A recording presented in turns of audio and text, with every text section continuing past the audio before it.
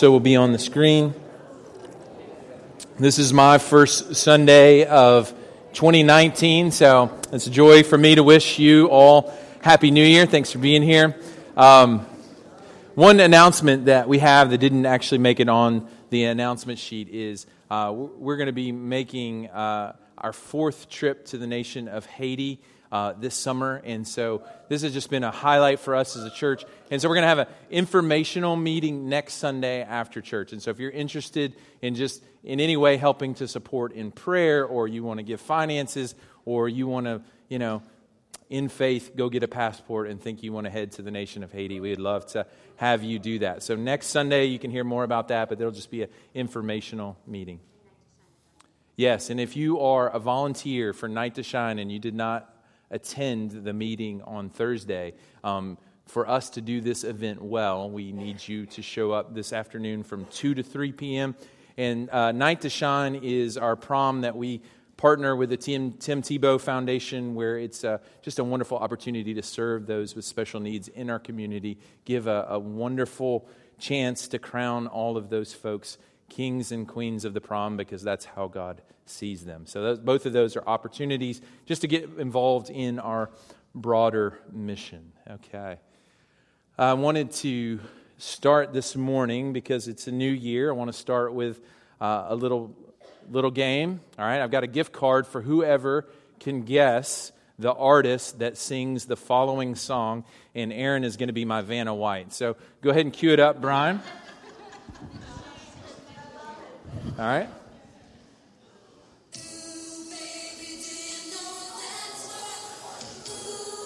I knew Todd Rouse. All right, here we go. Yeah, all right. All right, Todd. What do we want? Artist, year released, names of the band? Todd needs to get the year, too. Is everybody else asleep? How did you not know this? Okay. Belinda Carlisle, I'm guessing 87, 88-ish. All right. Todd, tell everybody why Belinda Carlisle's famous. What lead singer? She was the lead singer of the Go-Go's. All right. Come on. Let's give it up for Todd. All right, Todd. There you go. All right. Yeah. So this is a church where, you just want to stay up on your 80s trivia because, that's the years I grew up. The reason I draw your attention to that is a couple of things. It's crazy how that song has endured for over 30 years. And one of my children were actually singing this song around the house this week, and I said, "Where in the world did you hear that song?" And evidently it's a Geico commercial. So anyway, but when I was a teenager, that song was, just an orbiting for teenage love and just this idea of heaven being a place on earth. And that idea has endured really for over 30 years. And everybody, whether they know it or not, deep down they long for a place where they can find peace, where they can find rest, but simultaneously a place that they can experience power and transformation. And this morning we're going to start a sermon series in the Sermon on the Mount. And kind of what holds the whole Sermon on the Mount together is this prayer that Jesus teaches his disciples to pray. And if you have been around church for any amount of time, you may have heard this prayer. It says, "Let your kingdom come, let your will be done on earth as it is in heaven." Or another way of saying that is allowing the culture of heaven to become the culture of earth. And most of us were longing for that to happen. And we probably know on some level, because you're in a church, that Jesus has something to do with that, but we don't really know how. And that's kind of the thrust of our series, how heaven actually begins to touch earth. And we're going to begin with Jesus' most famous sermon, the Sermon on the Mount. And what we're going to learn over the next 8 weeks or so is just this reality that as we live and follow and pay attention to Jesus, there's a way that the culture of heaven can begin to penetrate and become and transform the culture of earth.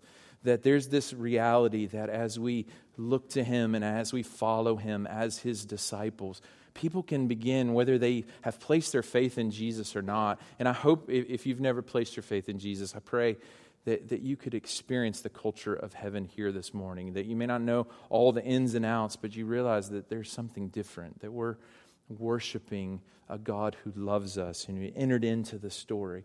that we can see the beauty of this King together. And as we follow him, we get to demonstrate the goodness of his kingdom. And that's what the Sermon on the Mount is all about. And this morning, we're going to begin with the end of the sermon because it kind of sets the tone. You know, you want to kind of go to the climax of it because I think all of the other teachings kind of fall. This helps us to understand how we're supposed to hear and respond to the Sermon on the Mount. And so we're going to look at Matthew chapter 7, and I'm going to read verses 24 through 27. And if you wouldn't mind, would you stand with me? And the reason that we stand is just because we want to draw attention to God's words. These are the most important words that will be spoken here today. Matthew chapter 7, verse 24. Everyone then who hears these words of mine and does them will be like a wise man who built his house on the rock. And the rain fell, and the floods came, and the winds blew and beat on that house, but it did not fall, because it had been founded on the rock. And everyone who hears these words of mine and does not do them will be like a foolish man who built his house on the sand. And the rain fell, and the floods came, and the winds blew and beat against that house, and it fell, and great was the fall of it. This is the word of the Lord. Thanks be to God. You can maybe be seated. Would you pray with me? Father, just as we encounter those words, there's just a drawing. We want to be those that build our house on the rock. I pray that you would help us to hear your word and to begin to live them out and to do them. I pray that you would protect us from the storms that surely will come. To do that, we need you to help us to pay attention. We know there's a difference between merely paying attention and listening and hearing with faith. I pray that you would give us ears to hear so that we understand what you want us to do and how we are to respond to the beauty of who you are. It's in Jesus' name we pray. Amen.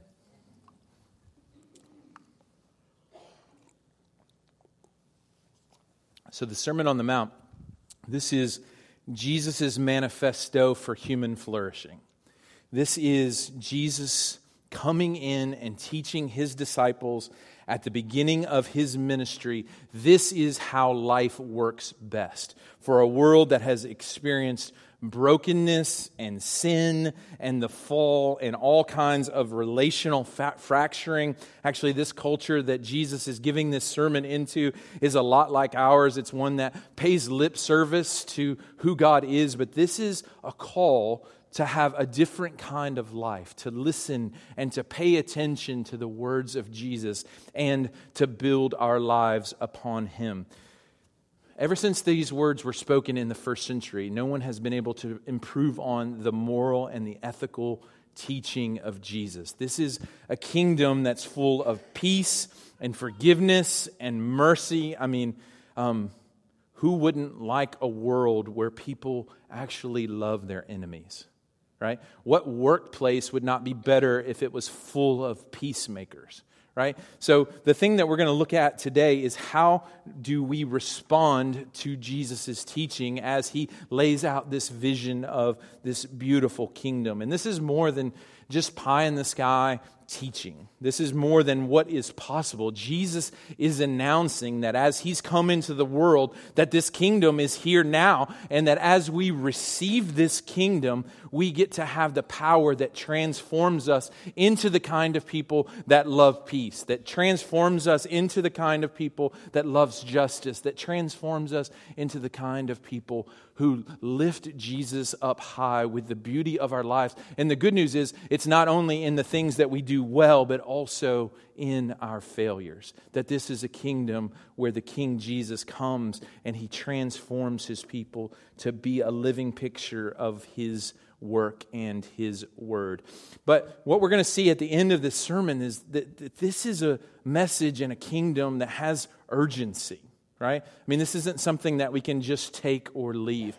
This isn't something that we can just pay lip service to. This is a kingdom to whom and the king to whom we must respond. And this is all held together by two different kinds of people. Both kinds of people hear the teaching of Jesus, right? They both physically hear the words and the teaching of Jesus, but there is a wise man who hears the words of Jesus in verse 24 and begins to build his life on that. And it says he's like a man that builds his house on the rock. And when the storms come, he stands firm and his life is not destroyed. And then it's contrasted in verse 26 with those that merely hear Jesus' teaching and those people that think it sounds like a good idea, right? And those people are like those that build their house on a sand or on a coastline without a foundation. And as soon as a storm comes, it's washed away. And so this is a message about how we hear and how we respond to Jesus. What we build our lives and how we build our lives is determined by the quality of our hearing, right? So this is a message for us just, from the outset to ask ourselves the question, how and who are we building our lives on? Are we just listening to Jesus in a merely human way as a moral philosopher, someone that has good ideas, or are we responding to him as the King of the universe? So these verses are about us as a people being rooted and grounded in the teachings of Jesus. Now, in his book, Chop Wood and Carry Water, the author tells the story of this Japanese architect named Koda. Now, the Chop Wood and Carry Water is the story of how an apprentice goes from being just a mere apprentice to a samurai archer. And so the sensei sits down and he tells his apprentice this story. He tells the story of Koda, who was an architect in Japan. He became famous all over Japan and really was the most sought-after architect in Japan. This is because he had a precision and an attention to detail. He only wanted to use the finest materials.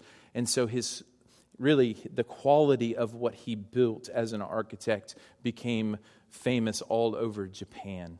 And after doing 30 years of just impeccable work, Koda went to his boss and said, hey, I think it's time that I lay it all down and I retire. I've got some trips that I want to take. I've got some things that I want to do with my life. And the boss sits Koda down and says, hey, listen, I have this very important client and I want you to build one final house for him. And Koda, who has really already mentally checked out of the process, begins to build the house. He doesn't build a bad house, but he doesn't use his normal precision. He doesn't use the best materials. And to everyone else, it looks like it's just okay, right? And then at the end of the project, he goes back to his boss and he says, I've done exactly what you said. And to his surprise, his boss handed him a box that was wrapped in a ribbon and in it was a key. And all the time, Koda didn't know that he was building his own house, right? This was his parting gift. And at that moment, he said, I wish I would have known that this was my own house. I wish I would have known that this was going to be for me, right? And most of us, we give all kinds of intentionality to how we're going to structure our career or how we're going to spend our leisure time, but we just kind of careen into this idea of spirituality. And what Jesus is saying is that there's this real quality that we have to pay close attention to his words and base our life on his teaching. We are all building our own house. We're all building something with our lives. And either we're going to build something that stands strong and endures the storms of life, or there's going to be a way that we can build our lives that ultimately leads to destruction. We're all builders. So to build families and churches that last, they must be built on listening to and responding to Jesus. Hearing alone is not enough. Hearing alone leads to destruction. To build a career that leads to more than a paycheck, to be able to begin to model the kingdom of God in the workplace, it takes listening to and responding to Jesus. For marriages to flourish, where two people become one flesh. Like one person can't be just oriented to listening to and responding to Jesus. It takes both people coming together to say, we have the same king, we have the same kingdom, we have the same values. We want to follow him together. Students, that you're here, we're so glad that you're here. Don't buy into the lie that life is something that happens later on, right? You are right now becoming the spouse that you will become, right? You are right now laying the track and laying the foundation of the kind of employee that you're going to be. And that's why I'm so grateful for Campus Outreach, because they're not just trying to help you for the next 4 years. They're trying to help you for the next 40, 50, 60 years to build your life on a foundation so that you will endure the storms of life. But the good news is, so this is like, there's a sense of urgency here. But you kind of contrast that with, there's a tender part to this message. Jesus doesn't want any of us to perish. He doesn't want any of us to merely listen to him, right? He wants us to actually benefit from his teaching, listen to those things, and build our lives around them. He doesn't want us to experience the destruction and devastation of building a life apart from him. So much so that Jesus didn't just pay lip service to storms. He actually entered into storms on our behalf. He's our Savior. He's our champion, right? He endured the storm of God's wrath on the cross so that he could raise our life up from the devastation and the pit. He endured the devastation of our own sin and our own rebellion so that he could give us a new life and a new story and a new power. And for everyone that wants to build their life on the spot where the rock is, that's the cross of Jesus Christ. And that's where life and power and mercy and peace flow from. So the question for us this morning is, how do we architect a life that is built on listening and responding to Jesus? And the answer is, we enter into the lifelong process of discipleship, right? We actually apprentice with Jesus. The definition of discipleship that we have adopted here at Fellowship, that we've borrowed from people that are a lot smarter than us, is discipleship is being with Jesus, becoming like Jesus, and doing the works that Jesus did. And all of those things work together. You can't become like Jesus apart from being with Jesus. You can't do the works that Jesus did apart from becoming like him. So all of those things fit together. This is a holistic picture of discipleship. This may be self-evident, but this takes a high degree of intentionality, right? I mean, now, I have limited building skills if you've ever been to my house.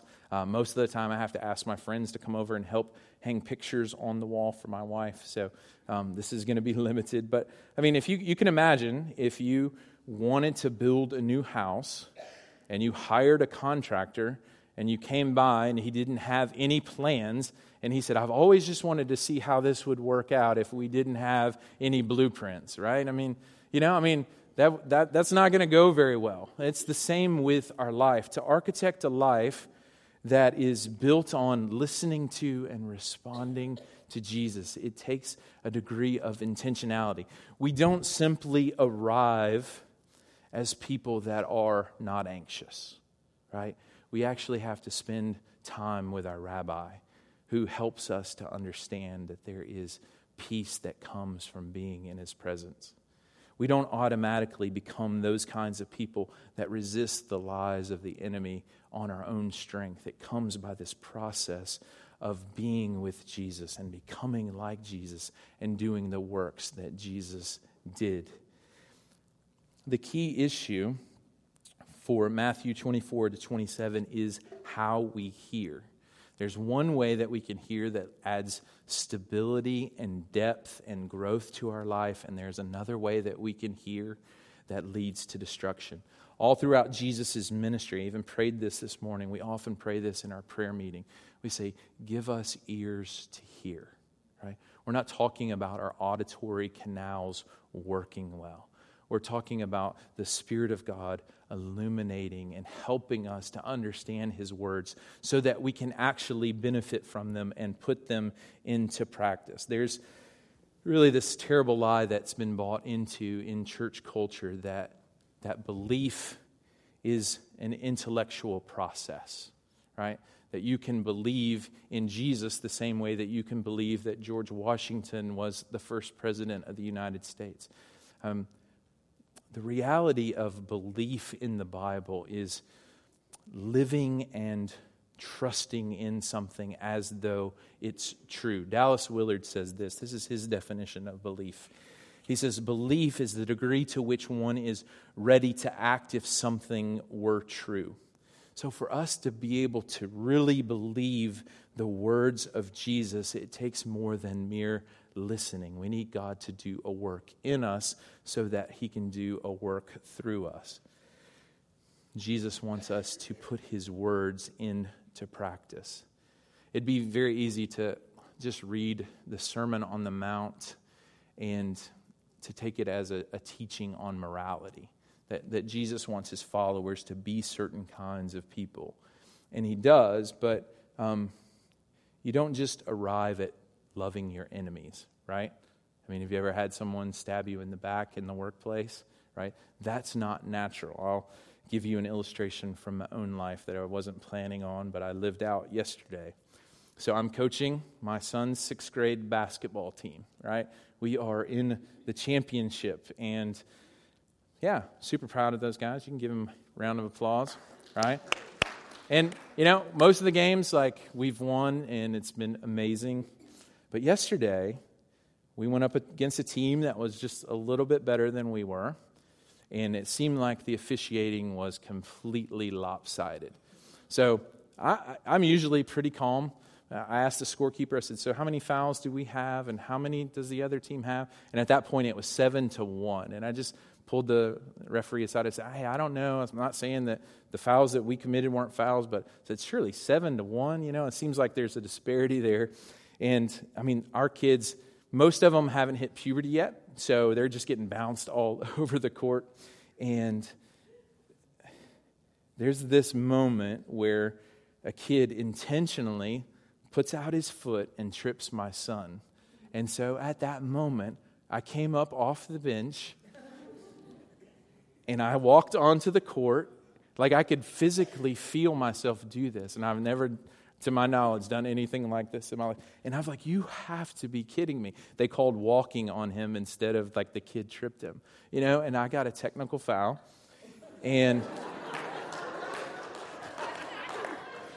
see, this is good for me because I felt condemned at that moment. But I have this teaching, right, in my head, loving your enemies. This is far from enemy. And I have to trust in this. I have to trust in this moment.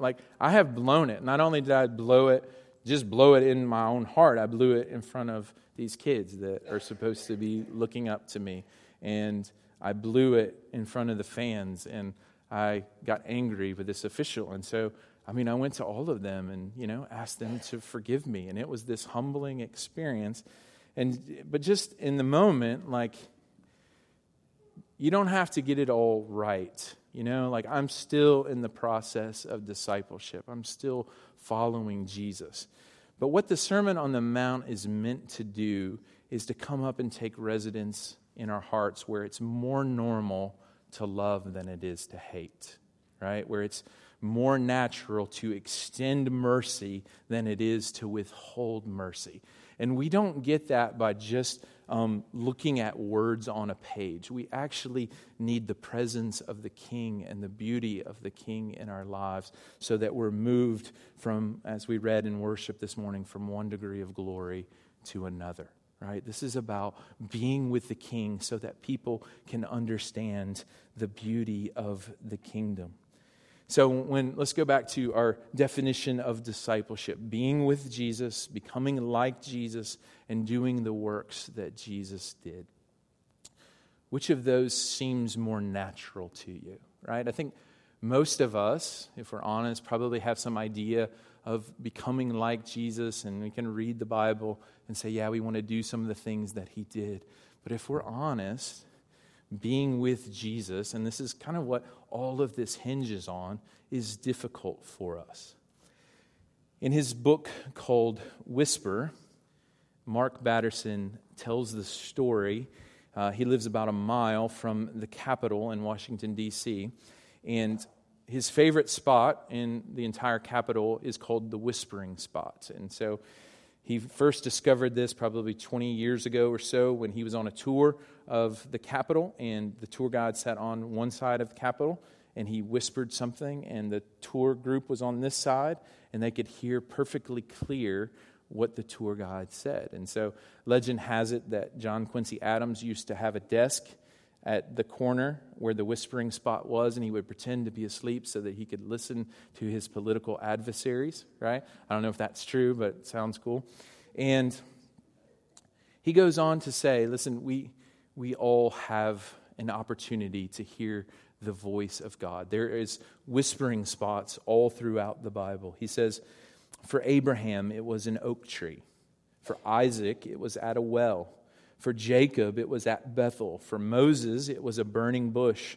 For Samuel, it was the tabernacle. For David, it was in a cave. For Elijah, it was Mount Carmel. For Jonah, it was the belly of the whale. Listen, we all have a chance to have a whispering spot where God speaks to us. We have him who has spoken to us clearly through his word. He's spoken to us definitively through his son, but he actually wants to meet us with his presence.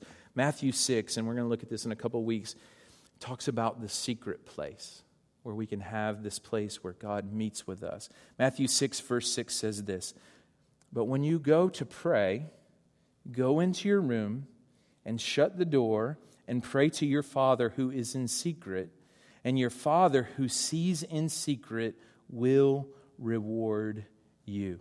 So what this is an invitation to, if we're going to be a group of people that listen to and respond to Jesus, right? We actually have to have a place where we meet with him, a place where we can hear his voice, a secret place, so that we can meet with the God of the secret place. We don't simply get to know things about God, but we actually get to know God.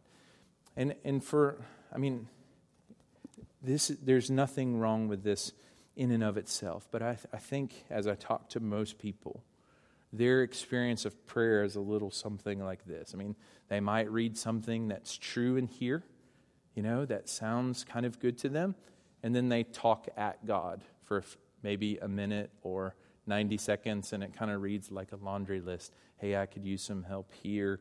Maybe if you could do something with my boss over here, if you could help me with the kids over here, and that's it. And, that's a beginning, right? But what Scripture really portrays here is this, where God becomes God, where we're able to listen to and respond to the teachings of Jesus when we're talking about anxiety, which we'll talk about, where he says, you can cast your cares and anxieties on me because I care for you.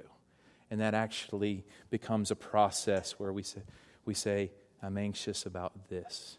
Would you take this from me? I'm anxious about this. Would you take this from me? Can I experience in my heart the reality of your kingdom and your rule? So we have to be a group of people that not only know true things about God, but we actually have a true and a real relationship with God. And for most of us, it means slowing down, right? Most of us try to read way too much, right? And the way that we feed on Jesus and his word becomes real spiritual food and real spiritual drink is to slow down and think about those things and allow them to begin to feed us and to help us to grow. Over Christmas, my wife gave me a copy of some essays by Mary Oliver, and she's one that loves to go into nature, and she's a big fan of Walt Whitman and poetry. And this is just something that's kind of sits on my nightstand, and I'm trying to just grow in reading things that are different than Christian theology, and it's beautiful. And a phrase in one of the essays she wrote was, attention is the beginning of devotion, right? We all want to be devoted to Jesus, but it begins with paying attention. It begins with slowing down. It begins with seeing the contours and the beauty of his facets. So attention is the beginning of devotion. And we want to really develop a relationship with Jesus where he feeds us and sustains us. I want you to be comforted with this. I read this a few weeks ago. Just because you don't always remember everything that you read doesn't mean that it's not feeding you. I mean, I don't remember what I had for breakfast 3 weeks ago, but I assume that it worked and it's doing its job.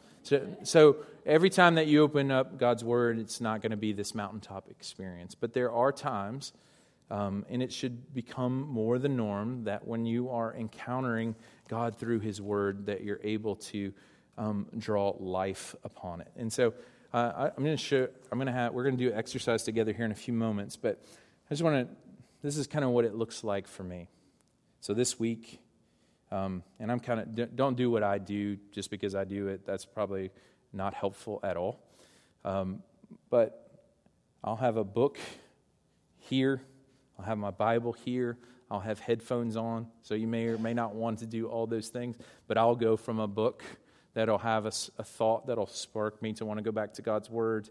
And I'll have God's Word that'll make me want to journal a little bit, and I'll listen to music. All that's kind of confusing, but during one of my times this week, I went to Psalm 28. And there were some things I needed to hear from the Lord. And I was fairly familiar with Psalm 28. And I just read the first 2 verses. It says, "To you, O Lord, I call, my rock. Be not deaf to me, lest if you be silent to me, I become like those who go down to the pit. Hear the voice of my pleas for mercy when I cry to you for help, when I lift up my hands towards your most holy sanctuary." And in my Bible, I mean, this is kind of a well-worn path for me. I had, "I'll perish apart from your voice." And I remember the first time that I ever wrote that out to the side. And it was a time when I was in a transition from moving from Atlanta, Georgia to Memphis, Tennessee. And I didn't know what was going to happen, but I knew that if God didn't speak to me in a real way, and then it just built confidence in me that God was going to lead me and guide me in the decisions that I was looking forward to. And we had a retreat as elders, and that really was kind of about, hey, what are we going to do? God, I need you to help show up. And we had a wonderful time together as staff and elders this week. And so it's just amazing, but God wants to meet you. It may or may not be profound, but it's just slowing down and paying attention and allowing the truth of God's Word to intersect with actually where you live. It's not just true things about God, but it has to become good news for you. And so I've asked Caroline Parsons to come in, and she's going to lead us, and we're going to do this together. And so I want this to be a culture where we assume that we don't know how to do this well. There's no... this is something that we're always going to be growing in. And so, Caroline, you can come on up.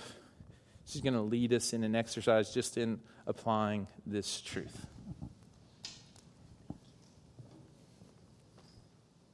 Good morning.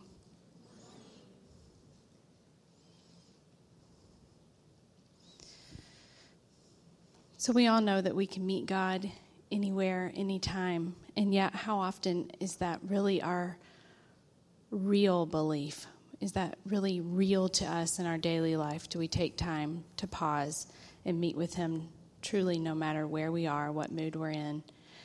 And how often as a church do we do that together? Certainly on Sunday mornings, worshiping together, praying together. But we're going to do that right now is just stop and listen, give space for God to speak. So as I lead us in prayer, there's going to be some pauses, and sometimes pauses are awkward when we're all sitting here together. But in conversations, we allow for pauses to let the other person speak. So as I give space for these pauses, listen to what God has to speak to each one of us personally.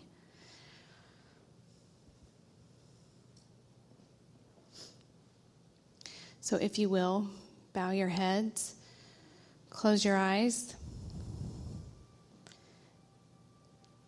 take a deep breath.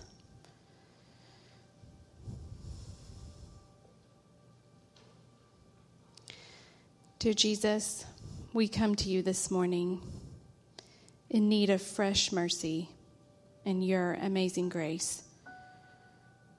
Our greatest joy in life is knowing you to be a sympathetic, compassionate, and generous Father. We come boldly to your throne of grace because you went gladly to the cross of shame for us. Jesus, you are the Lamb of God who took away our sin and the Shepherd of grace who gives us exactly what we need at just the right time and just the right form. God, I pray right now in this time that you would meet each of us in this moment. Open our hearts to hear from you as you speak to each of us, your children, personally.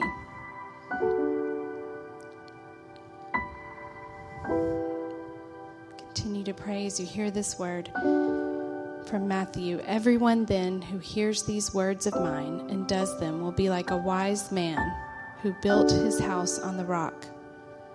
And the rain fell, and the floods came, and the winds blew and beat on that house. But it did not fall, because it had been founded on the rock.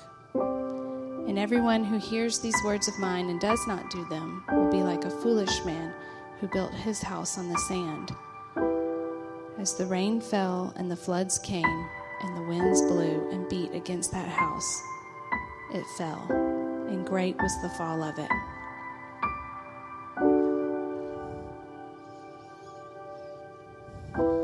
God, as we reflect over this last year, whose voice have I been listening to?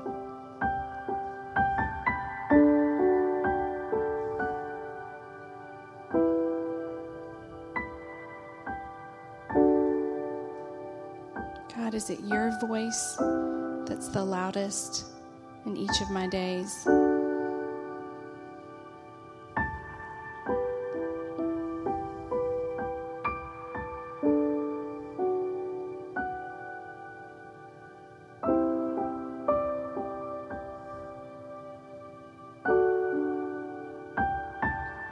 Lord, I pray for the grace to hear your voice above all others in my life.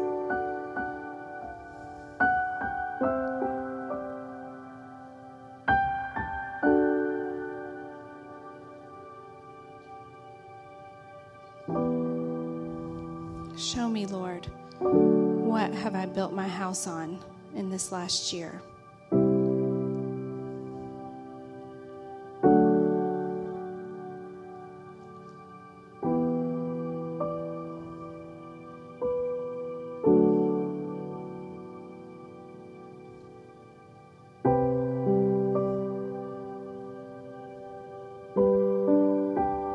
In what areas, God, do I need to depend more on you, my rock, starting today, Lord?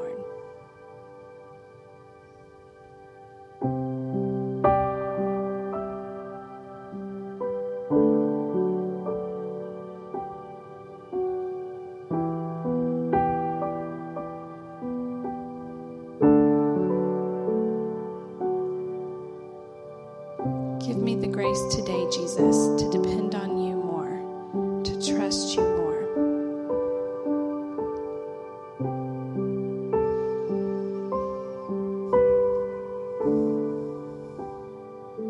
From his word again.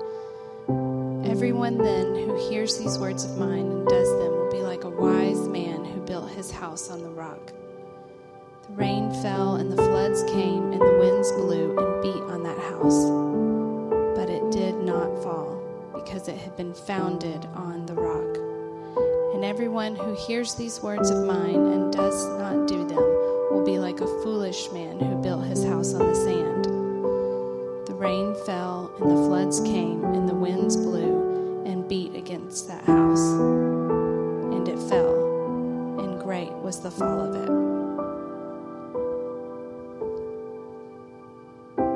Jesus, we ask that you would help us to build our house on the solid rock of your love and grace. Help us not to entrust our security to anything other than you, Lord. Help me to know you more deeply, Jesus, that I would listen to your voice more and more each day in my life. Thank you for the grace to trust you, my rock. And may our lives reflect this trust in our actions, not just our words. Oh, Jesus, we long to be devoted to you, to know you, to follow you, to hear from you, to be more like you, God, our Redeemer and Savior.